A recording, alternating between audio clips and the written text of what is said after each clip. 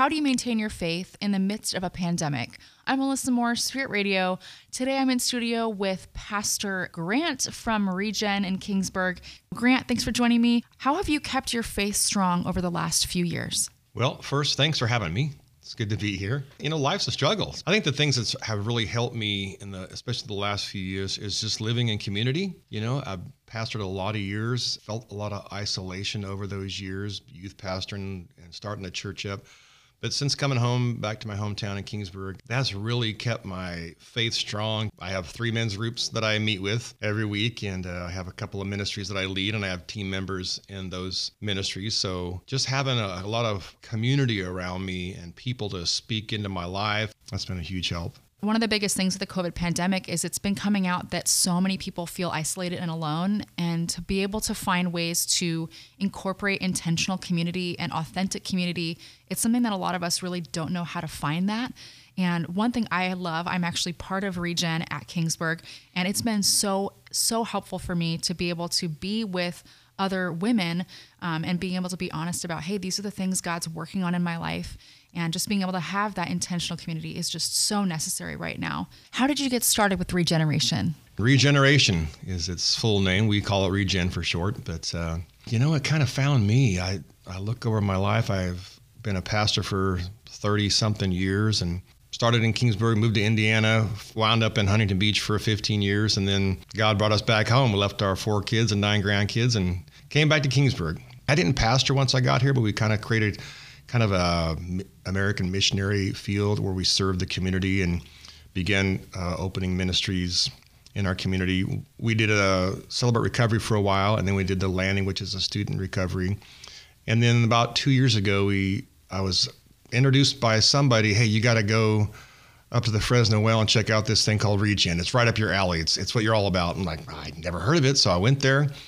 And sat in on a Monday night and like, man, this is where I fit. So we started a community one in Kingsburg, and there's a big need for it among adults and Christians and non-Christians alike. We picked about 30 people, and we did a pilot program. So for a year, their leadership team went through it as a participant. Going into it and working through the 12 steps, it really changed our lives. We had our commencement, and we all shared our stories that you don't share out loud to people, but we did it anyway. And just to be authentic and transparent and vulnerable, to be fully known is not a popular thing in Christianity, which is unfortunate. And so we launched that about a year and a half ago after our pilot group went through it. And we've been almost 2 years now and seen lots and lots of miraculous stuff happen in our community. Absolutely. I feel like there's so much that Regen has done for our community, not just in Kingsburg, but also up in Fresno and down in Bakersfield. Grant, what is Regen and who is it for? It's 12-step discipleship. It's recovery in Christ when life is broken. Let me just run over the steps. It's admit, believe, trust, inventory. That's always fun. Confess, repent, follow, forgive, amends, continue, intimacy, and regenerate. The great thing about it that we always try to promote is regeneration can't heal you. It can't bring freedom or set you free. Jesus can. Jesus is the only one that can bring healing to brokenness. But he uses the steps of regeneration and the mentor you have from your church and the leaders and the lessons as tools to really bring you to a place of complete healing. People ask me all the time, who should go to Regen? We've seen a lot of people come in, some not even know Christ, and they found Christ while going through it.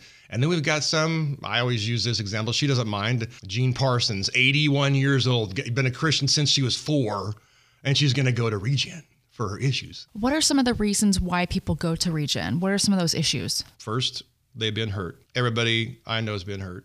I mean, if you are human in relationship-based events, we all have been hurt over our life.